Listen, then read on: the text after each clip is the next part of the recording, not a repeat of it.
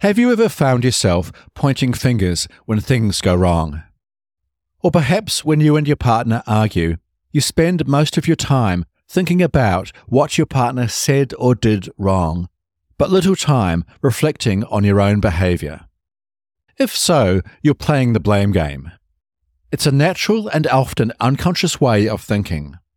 But if you want to have better relationships, whether with your family, friends, or your partner, it's important to recognise when you're playing the blame game and learn how to break free of it. In this episode, you'll learn what the blame game is, why people engage in it, and how to stop it for good. Hello and welcome to episode 47 of the Anger Secrets podcast. I'm Alistair Dews, and over the last 30 years, I've taught over 15,000 men and women how to control their anger, master their emotions, and create calmer, happier, and more respectful relationships. In this podcast, I share practical strategies and real-life stories to help you control your anger, master your emotions, and create calmer, happier relationships. For free support on your anger management journey, including free training and the opportunity to book a free 20-minute anger assessment call with me, visit my website, angersecrets.com. I look forward to talking with you. Now, let's jump into today's episode, Escape the Blame Game. To begin with, let's establish what the blame game is. In essence, the blame game is when someone places the blame for a given situation on someone else. This can be done via mild accusations, such as "you always do this," or more harsh criticism, such as "it's completely your fault." The blame game is usually used to deflect responsibility and avoid taking ownership. It is a defensive mechanism that typically emerges when someone does not want to take responsibility for their part in a situation. Here's a simple example of the blame game. Imagine you have just had a disagreement with your partner. Instead of introspecting and understanding your role in the conflict, you blame your partner entirely. Perhaps you accuse them of not listening to you or of being too critical. Perhaps you focus on past events that you think they handled poorly, or remind them of their perceived faults, such as being too sensitive or overdramatic. The truth is, when you play the blame game, no one wins. It does not help to resolve conflict. In fact, usually it makes it even worse, because it puts both you and your partner on the defensive, without any effort to understand why things happened or how to move forward. The good news is that, like most bad habits, playing the blame game can be unlearned. So, how do you escape the blame game? Here are 5 simple tips. Tip 1. Practice self-awareness. The first step in escaping the blame game is to become aware of when you are playing it. The next time you find yourself pointing fingers or blaming someone else, take a moment and pause. Ask yourself, am I putting too much responsibility for the situation on this person? If that is the case, then ask yourself, what role did I play in the situation? This is a much more powerful and useful question. Tip 2. Take responsibility for your actions.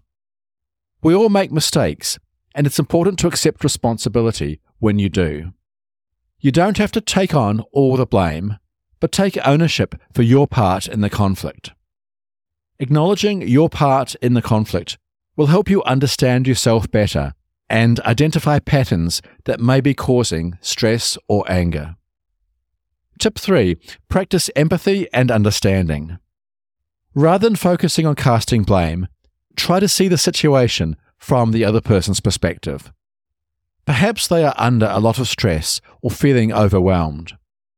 Maybe their behavior is a result of something that happened in the past, and so on. Practicing empathy will help you connect with them at a deeper level and understand why things may have gone the way they did. Tip 4. Avoid shoulding on yourself or others. When you play the blame game, you often focus on what should have happened or what someone should do better. It's important to recognize this kind of thinking and actively avoid it.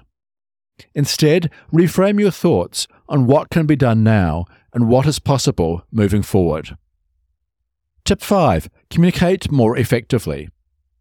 To escape the blame game, you need to learn how to communicate constructively and respectfully. This means using I statements rather than you statements. It also means actively listening, being honest and direct, but not aggressive or accusatory. These techniques will help you get your point across without resorting to blame. By following these strategies, you can break free from the blame game and create healthier relationships with the people around you. Remember that escaping the blame game can be challenging, especially if it's become a deeply ingrained habit for you. If you can benefit from support in this area, consider joining a local support group, attending counseling, or enrolling in a course like my Complete Anger Management System to help you develop better, healthier coping mechanisms. Remember too, like everything else, escaping the blame game is a journey. You will make mistakes, but it's how you respond and learn from them that counts. Okay, that's all for today's episode, Escape the Blame Game. If you found this episode helpful, please follow this podcast, head to your favorite podcast app, and leave a rating and review. This will help other people struggling with anger find and benefit from this show. Remember, for free support on your anger management journey, including free training and the opportunity to book a free 20-minute anger assessment call with me, visit my website, angersecrets.com. I look forward to helping you control your anger once and for all.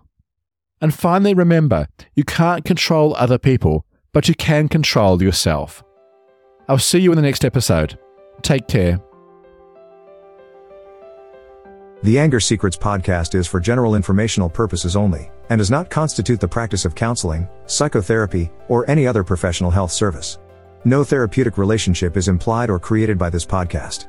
If you have mental health concerns of any type, please seek out the help of a local mental health professional.